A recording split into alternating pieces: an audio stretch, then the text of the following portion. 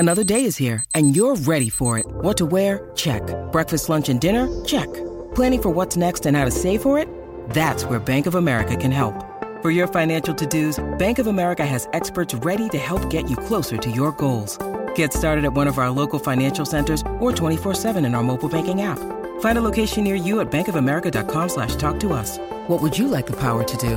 Mobile banking requires downloading the app and is only available for select devices. Message and data rates may apply. Bank of America N.A., member FDIC. When you need mealtime inspiration, it's worth shopping Kroger, where you'll find over 30,000 mouth-watering choices that excite your inner foodie. And no matter what tasty choice you make, you'll enjoy our everyday low prices, plus extra ways to save, like digital coupons worth over $600 each week. You can also save up to $1 off per gallon at the pump with fuel points. More savings and more inspiring flavors make shopping Kroger worth it every time. Kroger, fresh for everyone. Fuel restrictions apply.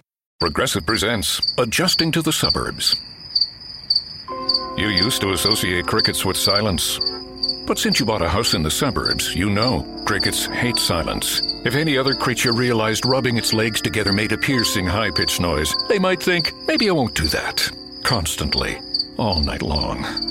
Luckily, you can save with Progressive by bundling your home and auto. Now that's something to make noise about. Just not constantly. Progressive Casualty Insurance Company coverage provided and serviced by affiliates and third-party insurers. At the Home Depot, we're dedicated to helping you build the skills that get your home projects done right. That's why we offer free and interactive online DIY workshops. During the live streams, our knowledgeable associates help you tackle your DIY projects no matter your age or skill level. You can learn how to install new single-pole switches, as well as standard duplex and GFCI outlets. Register for free at homedepot.com/workshops. The Home Depot, how doers get more done. Hey, it's Mistress Carrie, reporting for duty from MCHQ for episode 66 of the Mistress Carrie podcast. This episode of the podcast is sponsored by Digital Federal Credit Union, better known by all of us as simply DCU. And whether you're driving off the lot or refinancing, DCU can help you save on your next auto loan with rates as low as 1.49% APR. You heard me, 1.49% APR. You can learn more at dcu.org/auto. Insured by the NCUA, membership required. So whether you're looking to get brand new wheels or you're just looking to refi the ones you have, head to dcu.org/auto. This episode of the podcast is also sponsored by Jag and Detroit Podcasts. John Jag Gay is a Malden kid who's been transplanted to Detroit. And if you're looking to get into podcasting, you need an expert to help. And he helped me. Whether you're trying to figure out how to get started with equipment and setup, or maybe you want to have a podcast for your business and need someone to take care of everything. From recording, production, editing, and getting it all online, Jag and Detroit Podcast can help make that happen for you. With over 15 years of radio experience and 4 in professional podcasting, that means your show is going to have the sound of a professional radio show. He'll even co-host it with you if you need somebody to do that. Nobody can tell your story or your business's story better than you can, and Jag can help. For more details, log on to jaganddetroit.com. That's JAG in Detroit.com. Okay, this episode of the podcast I was super excited about because Myles Kennedy is, number one, extremely busy. And number two, he doesn't do a lot of interviews, as you'll hear in this episode, because he's protecting his voice. So whether he's touring with Slash featuring Myles Kennedy and the Conspirators, whether he's touring with Alter Bridge, or whether he's out on a solo tour, especially now as he's getting ready to support his new solo album, The Ides of March. Between traveling and press and getting up on the stage every night to be able to give the audience the best performance possible, you don't get a chance very often to sit down and talk to Myles.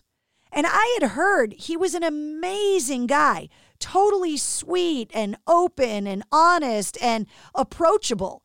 But I never really got a chance to sit down with him and have a conversation. And I always kind of wondered why. And now I know. So I was honored that Miles took the time before he hit the road on the Ides of March tour to talk to me about his solo album, how he's been spending his time through the lockdown, to talk about how he takes care of his voice, to give me marriage advice, and to talk about songwriting. We even talked about Svengoolie and Buck Rogers.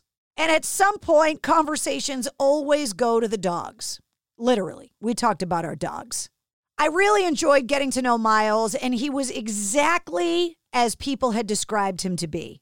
Charming, wonderful, approachable, open, honest, and so much more. So allow me to introduce you to Miles Kennedy.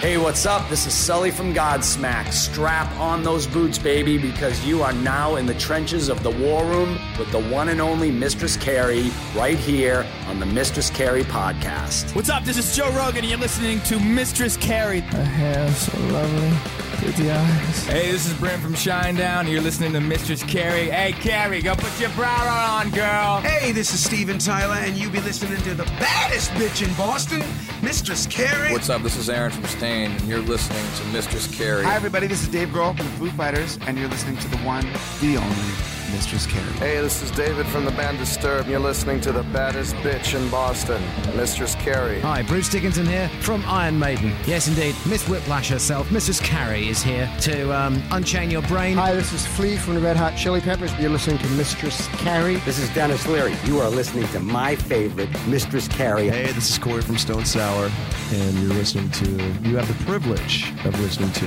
Mistress Carrie. Oh, God. Oh, yeah.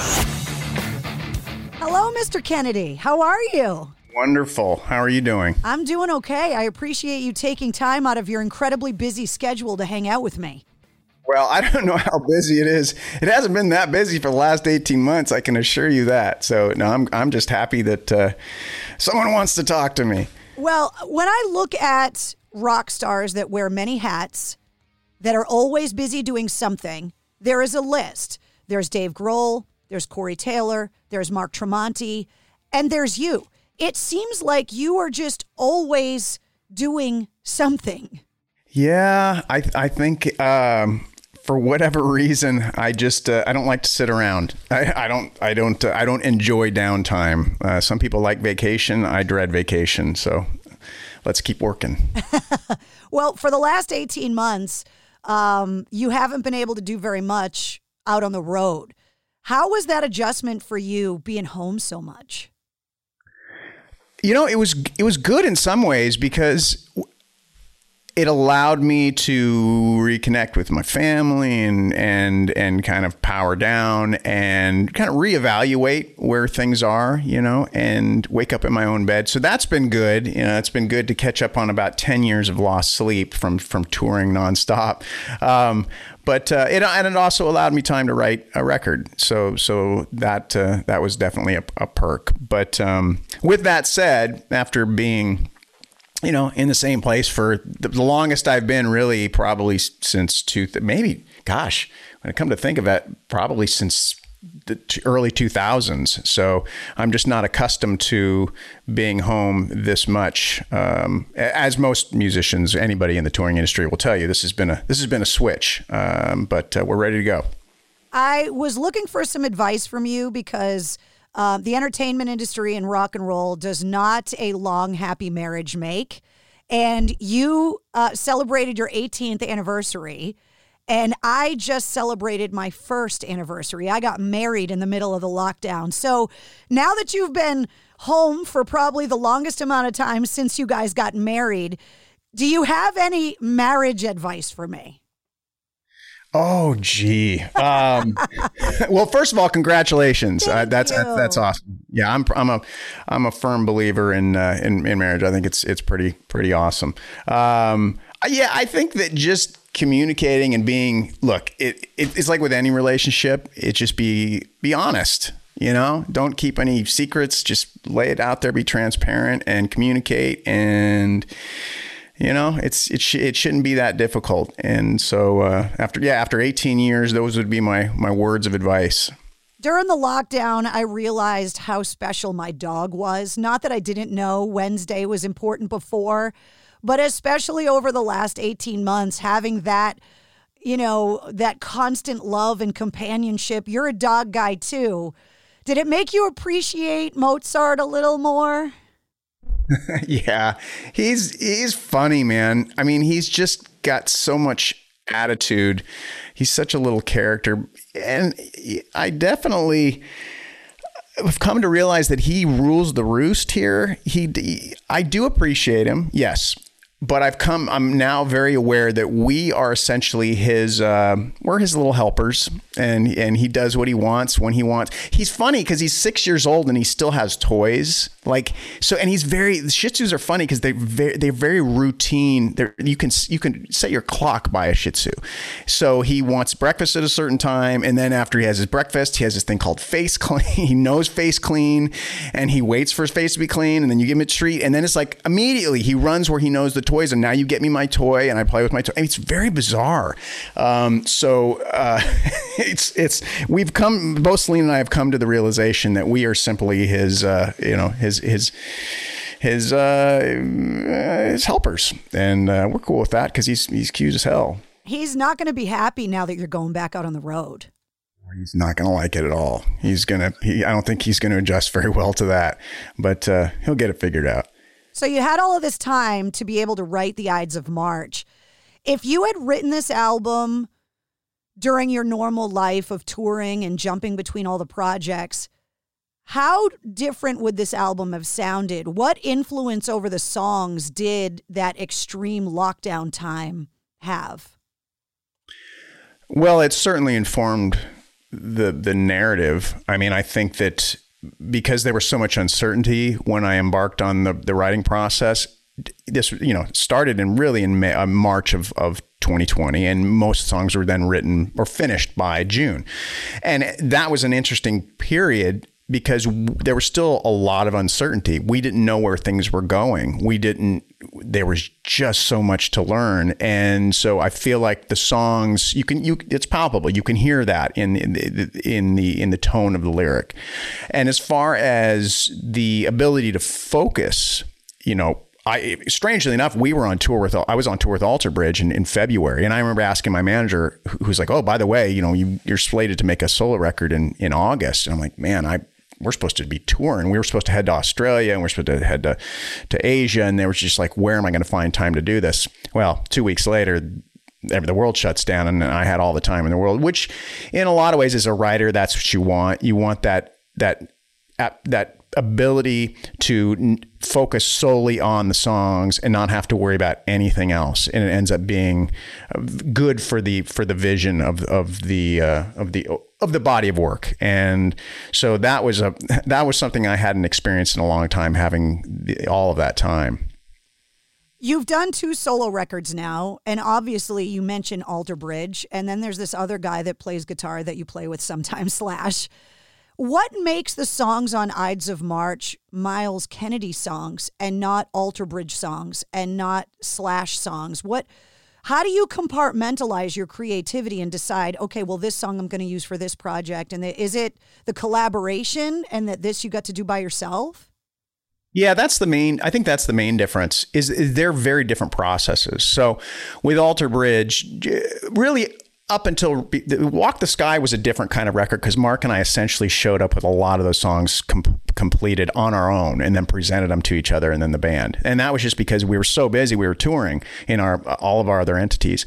But up until then, it was Mark and I getting together, and we take pieces, put them together, and that's how the songs would be created. With Slash, it's the same sort of thing. He'll present basically a track of music, and then I will put my melody and my lyric to that. So, it's never something where I should call up Slash and say, hey, I've got this riff. I mean, come on, it's Slash. Like he's a riff master. So that's the last thing that's going to happen. If you did that, how would he react? I think it would just be, it would be about 10 seconds of silence and then maybe a little chuckle. And he'd be like, okay, man. That's cute, Myles, as he pats you on the head. That's a cute little guitar player, Myles. You keep up the good work, buddy. Did you start playing guitar first, or did you realize you could sing first when you were a kid? I took the singing thing for granted. I thought everybody could sing. I didn't really think much of it. And so I started playing guitar when I was about 14 or 15 and was just obsessed with it. And I didn't want to sing. I was a shy kid, and I knew singers had, they were the guys that stood in the center of the stage and kind of had a certain thing that they did. And I just wanted to play guitar, maybe step up for 8 bars or 16 bars and do a solo, then step back and hang out by the drummer. I was good with that. But when I started writing songs, then I realized, okay, well, I think I'm going to have to take that singing thing and utilize it. And I'm glad I think if I hadn't done that, or if I hadn't been aware of that particular part of what I do, life would have turned out differently. Do you still have your first guitar? I do. As a matter of fact, it's so my first guitar was my biological father. He'd started learning to play on this, and it was kind of a cheap nylon string. And my mom told me that my little brother and I used to sit there on the bed and watch him kind of pluck around and play chords. So that was the guitar he had, and then he passed away. And then I found it. So I was 4 when that happened, and then I found it again about, I don't know, 8 years later, sitting in a closet. I'm like, what's this? And that was your dad's guitar. So that when I started learning the first few, I think I learned Breaking the Law. That was like one of the first songs I ever learned. I would play on that guitar. Yeah. When you start playing guitar and you realize there's a proficiency there, right? That because if I picked up that guitar out of a closet, nothing would happen. And then you actually started teaching people guitar. So if you, in your professional career, were working with anyone else, you would be taking over a lot more of the guitar parts, but you have this uncanny ability to surround yourself with guitar players that aren't just proficient. They're otherworldly. Yeah, somehow I don't know how that happened. Maybe they realized that there was a kindred spirit, like, oh, this guy's a guitar player and he sings, so we get along well. Because the nice thing about being in bands with guys at that level is that you can always learn something and watch how they approach things. For example, like with Slash, one of the things that's been really eye-opening for me over the years that you wouldn't necessarily consider, because when I grew up listening to Appetite for Destruction, or just kind of watching how he kind of presented himself as an artist, it was very rock and roll. Like it was very like, you just assume a lot of that is he just wakes up and he does it. And he does. He's a natural. He's an incredibly gifted natural player, but he really does understand how rehearsing and repetition is such a foundation for being an accomplished player or a decent band. So he's somebody who I've learned from in that respect, that it's all about rehearsing and rehearsing a lot. And I think that's been a really great, it's been a great thing for me to see. As you get ready to go back out on the road, you're going to have to get back into that schedule, like the Shih Tzu, right? You have to get back into your touring schedule. What do you do when you're out on the road? Because you're always either recording or touring. That's got to wreak havoc on that voice that you have. How do you take care of it? What's your regiment for that? Well, it's a kind of a drag because I love this. I love talking to people, but on the road, I don't get to do that much. And I don't get to do a lot of press because I'm always aware of the show that night. And for whatever reason, talking my voice just don't go as far as being able to produce that night. It's always been that way. And there's some guys who can talk all day and they can show up and just kill it every night. My voice is kind of finicky. So I've had to understand that. And it's something where I just try not to use my voice a lot during the day and save it for the show, which is, it's kind of, it is what it is. And I've been doing this for a long time and I've just learned to deal with it. I mean, I make a living just talking, and at the end of the day, just talking, my voice is tired. Never mind having to go out and hit the notes you hit every night. Talking is tough on the voice. It's funny. I didn't realize how difficult it was until I started. Okay, so back in the 90s, I would teach. So I would teach all week, and then it was like mid-90s, and then I would travel to Seattle and play shows, which is like 5 hours from where I live here in Spokane. And I remember by Thursday, I was talking all day, teaching people on the guitar, and then I'd be like, man, my voice is tired, and I haven't even been singing, and then show up Friday in Seattle and be like, why is my voice so... This is the first gig in the last week, and it was, it's because of the talking. I read something, and I wasn't sure if it was true. Being from Boston myself, were you really born in Boston? Beth Israel Hospital, right there in Boston. Yeah. How long were you there? 4 years. Not in the hospital, but I mean in Boston growing up. I was in the hospital for 4 years. No, so yeah, I was born there, and we lived in a few different places.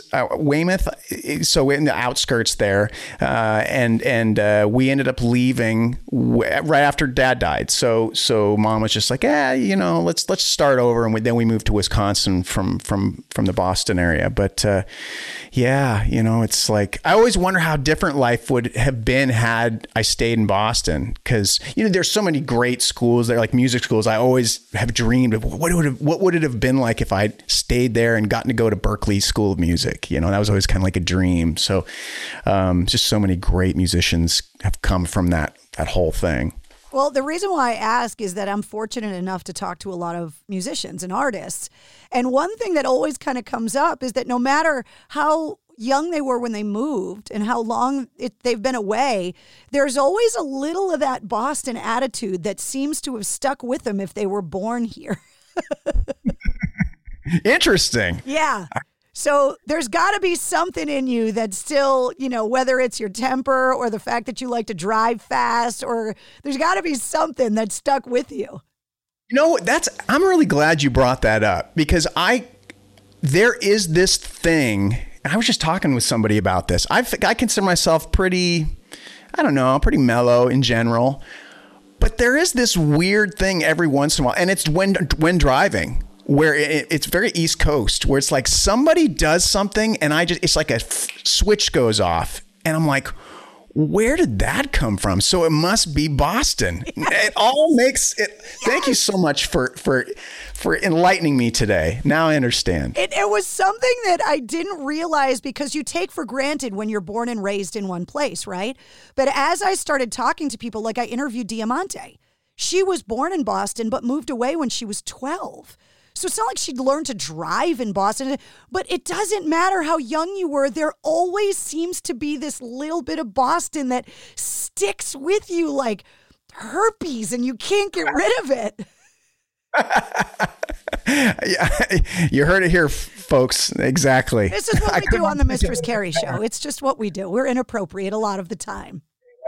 Amen to that. That's all good.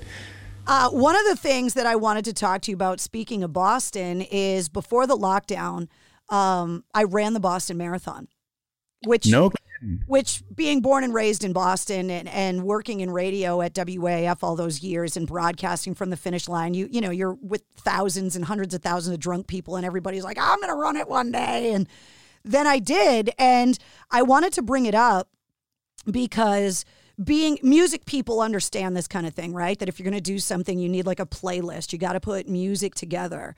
And so I put all this rock music kind of in this long run training playlist. And so I had set this music to be at certain points in the race, knowing how slow I am as a runner. And I got to tell you that between mile like 23 and 24, when things get really hard mentally, Alter Bridge Before Tomorrow Comes was on my playlist.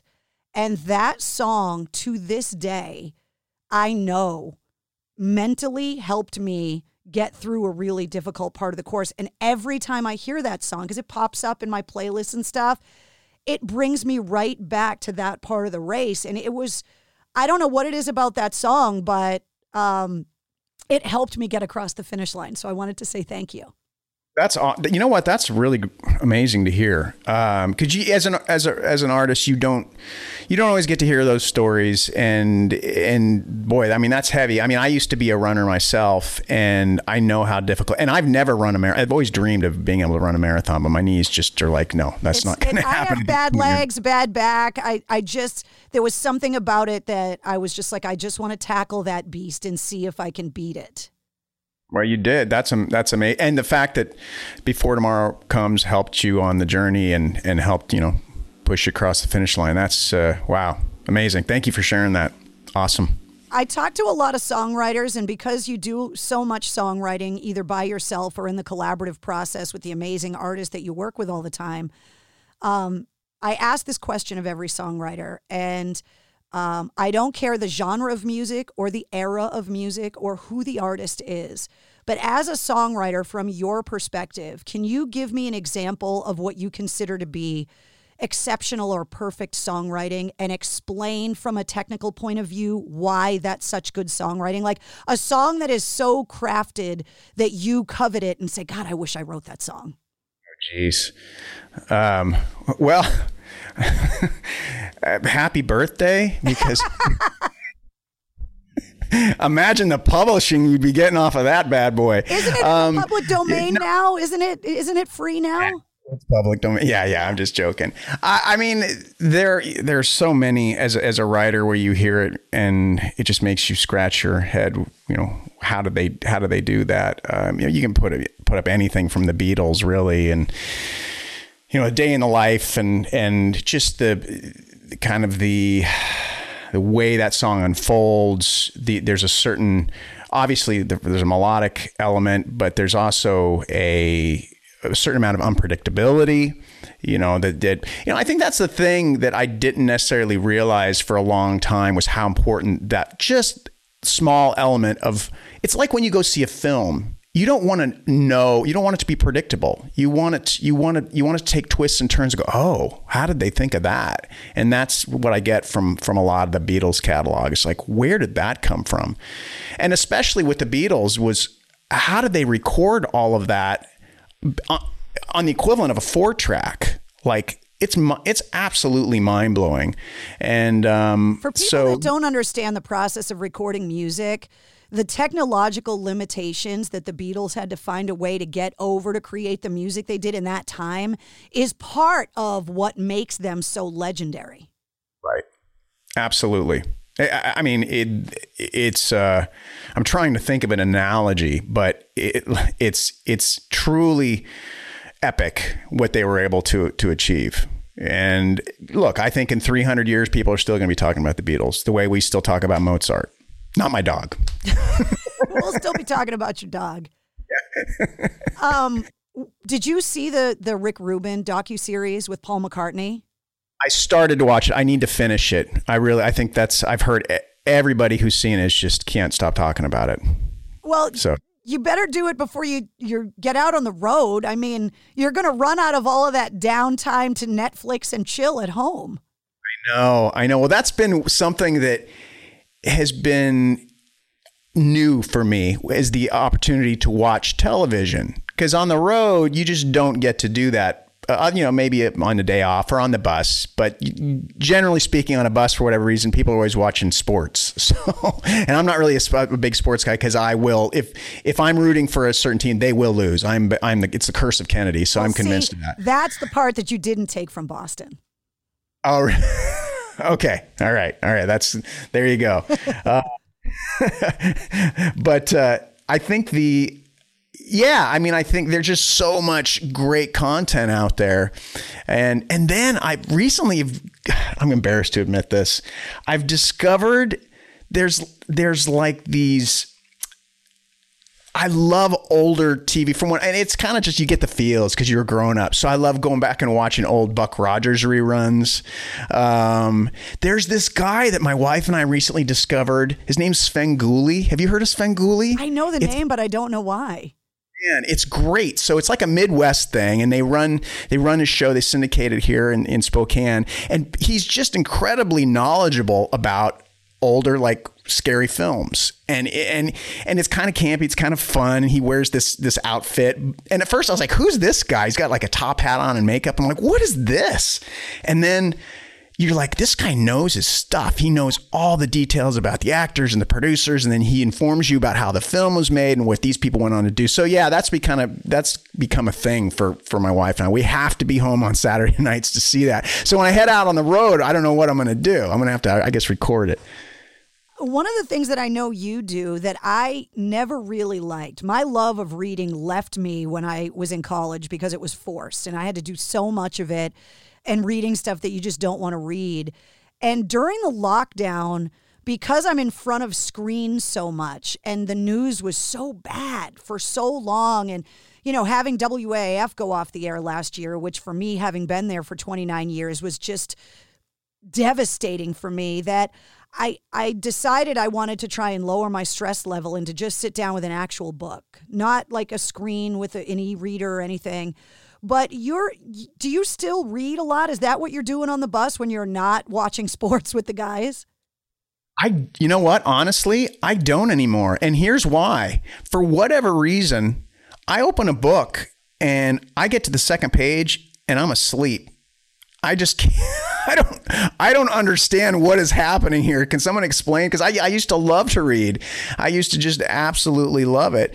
And it could also be because of these phones and the internet. Our attention spans are so short now. So it's something that I'd like to. I think the last book I read, I finished the Elton John autobiography, which was actually really great. And that I had a hard time putting that one down just because there was so much cool stuff, all this behind the scenes stories and how the song's written. But I recently tried to dive into a classic book, and I just couldn't get through it, so I was back to watching Svengoolie. Speaking of prolific songwriters, I mean, could you imagine having a songwriting relationship the way that Elton and Bernie Taupin do? Because it seems so strange. It's such an unorthodox way of doing it. It fascinates me, really. Like, in some ways, it's very enviable because for me, the part I enjoy the most is writing the music. I love writing music. I love coming up with melodies. When it comes time to put lyrics together, it's like, oh, this is the hard part. And so for Elton to have this incredible lyricist to feed off of is really awesome. But here's what I don't understand. It's totally backwards from how I write. So they take, Bernie hands him the lyric, and Elton sits down, looks at the lyric, and then composes the song after the fact, comes up with the music after the fact, which to me is just like, wow, It doesn't change it. No. Like, it's crazy. I don't understand. I mean, I'm not a songwriter, which is why I'm fascinated by the craft, which is why I'm always kind of pulling information from songwriters to kind of understand how your brain can work. But it seems like it would be so limiting that I would be focused on the parameters, like the area. Oh, okay, this is my dance space. I can't call her outside those lines because you've already given me the lyrics. But I guess for Elton, that there's got to be some freedom in that too, right? Maybe. Yeah, maybe that's what it is. Regardless, it's been working for 50 years, right? Yeah, who am I to criticize it? Me too. Before I let you go, because you're getting ready to go back out on the road and it's something you haven't done in a while, the rock community, I think over the last 18 months has really shown its artists a loyalty and a camaraderie that I think maybe a lot of other genres of music aren't lucky enough to have. Because it doesn't really, like when your audience in rock loves you, they love you no matter what, and they'll love you forever. So can you just talk to me about your fans and, fans of Alter Bridge, everything you do with Slash, just the fans and what they've meant to you and what that support has meant to you over the last 18 months? Yeah, the fans are, it's interesting because a lot of rock musicians this will come up. For whatever reason, they are the rock fan is about as devoted and as loyal as anything. I'm truly blown away by that and always have been. And I think that, as time goes on, especially for someone like myself who's been in the business now for a few decades, and I still see the same people at the shows.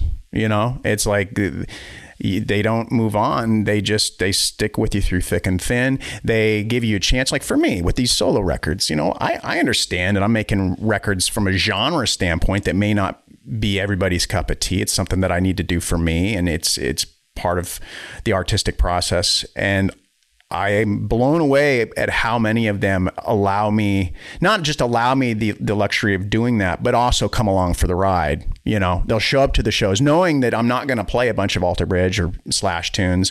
I'm going to play songs that are more focused on the solo realm, and they're great. So yeah, I mean, I'm super, we're all lucky, those of us who are in this genre, because if you're a pop artist, it's different. It's a different thing. It seems like fans are a little more, can be, not that's a generalization, but can be a little more fickle. And here today, gone later today. But with rock fans, metal fans, that doesn't seem to be the case.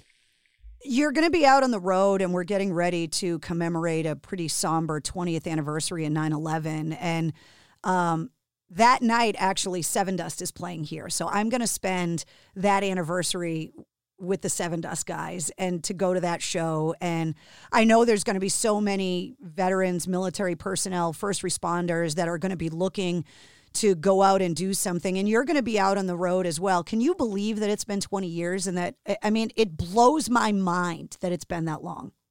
It's pretty crazy. I think it seems like it was just yesterday, It was, what a day that was. I'll never forget it. I was actually, somebody had just passed away, and I was driving it was about 9 in the morning here on the West Coast, and I was driving to their house to leave some flowers that I got, and I turned on the radio, and I was like, "Is this like War of the World? This isn't real, is it? There's no way." So I drop off the flowers, head back to the house, and turn on the TV, and it's still so fresh. Those memories will never, I don't think they'll ever disintegrate, because it just had such a profound effect on the world as we knew it. But it is pretty incredible that 2 decades have already passed, and how much technology's changed. Like you talk about, like you didn't even know, right, until you got in the car and you put the radio on. Now it would be impossible for you to not have known, because you would have woken up, checked your phone. There was no Twitter. I think younger people have a hard time kind of imagining that we were almost in the internet dark ages still. Exactly. Yeah, it definitely, so much has changed. I mean, imagine how different it's going to be 20 years from now. Like, it's crazy. We're going to be asking young people to help us figure out the technology, because we're going to be those old people that have no idea what we're doing. Right. Exactly.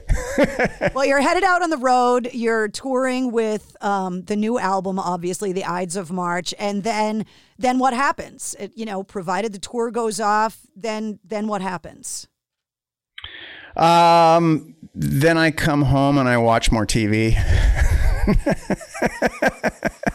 I really do love this new thing called the television. No, we'll see. I mean, hopefully things will kind of get back to the way they were over the next year or two, and we can, we can all do what we do. I hope so. I mean, right now when you go out and tour, there's just a lot of protocol. It's a totally different thing. And so, but do you already have like Alter Bridge stuff lined up and stuff with Slash lined up when he's done with Guns N' Roses?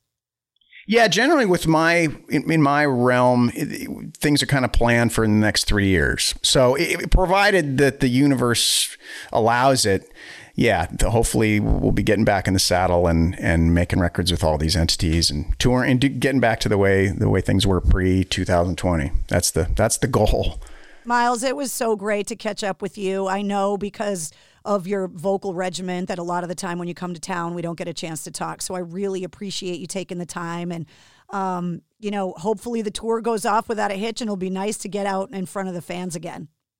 Absolutely. And it's been a real pleasure talking with you. Thank you so much for your time. Of course. Anytime. You're welcome on the show. Anytime you feel like beating up your voice by talking so much. All right. We'll do it. See you later. Thank you. All right, you take care, all right? There he is, Miles Kennedy. Like I told you, he couldn't be any more gracious and sweet and approachable, and I absolutely loved talking to him. Now, in the show notes of this episode, check out the link for the corresponding playlist. I make one for every full-length episode of the Mistress Carrie podcast. It's filled with all of his music from his new solo album, The Ides of March, Alter Bridge, Slash, featuring Miles Kennedy and the Conspirators, and all the other music that we talked about. You'll also find all the links to find Miles online, Alter Bridge online, and Slash online. And if you liked what you heard, don't forget to subscribe so you don't miss anything from the Mistress Carrie podcast. New full-length episodes come out every Wednesday, plus every weekday you get the Sit Rep. The Situation Report gives you all of your rock news, music headlines, and industry info in less than 5 minutes. And thanks once again to our sponsors, Digital Federal Credit Union at DCU.org and Jag and Detroit Podcasts at jaganddetroit.com. You can always find me online at mistresscarrie.com, or every Tuesday night at 8:30 Eastern, you can find me live on my Facebook page for Cocktails in the War Room. The Mistress Carrie Podcast, a proud member of the Pantheon Podcast Network. If you're looking to get a new car, you could really cut expenses by bundling your car and renter's insurance with Progressive. Sure, you love your old car, but you know it's not normal to give instructions on how to open the window. It should be self-explanatory, but it's not. And notice how when you're in other people's cars, you can feel cushion in the seats? That's pretty nice, right? No, it's just normal. So bundle your renter's and car insurance with Progressive and put the savings toward a new car. It's time. Progressive Casualty Insurance Company. Coverage provided and serviced by affiliates and third-party insurers. At the Home Depot, we're dedicated to helping you build the skills that get your home projects done right. That's why we offer free and interactive online DIY workshops. During the live streams, our knowledgeable associates help you tackle your DIY projects no matter your age or skill level. You can learn how to install new single-pole switches, as well as standard duplex and GFCI outlets. Register for free at homedepot.com/workshops. The Home Depot, how doers get more done. It's NFL draft season, and that means it's time to start thinking about fantasy football. FantasyPoints.com features industry-leading experts and prognosticators using proprietary hand-charted data to help you score more fantasy points. FantasyPoints.com is the place to go for whatever kind of fantasy football you play. Whether you play fantasy football, daily fantasy sports, or do a little bit of everything, Fantasy Points has the meticulously researched content to guide you to victory. And why wait for the fall? Fantasy Points also covers the new spring football league, the UFL. Join the guru, John Hansen, Scott Barrett, Joe Dolan, and other massive names in the fantasy football universe with an exclusive offer. Use code Pantheon for 15% off any Fantasy Points package, including the all-in package, with access to every article, tool, and data nugget that Fantasy Points has to offer. That's FantasyPoints.com and code Pantheon for 15% off at Fantasy Points. FantasyPoints.com, code Pantheon. Score more fantasy points.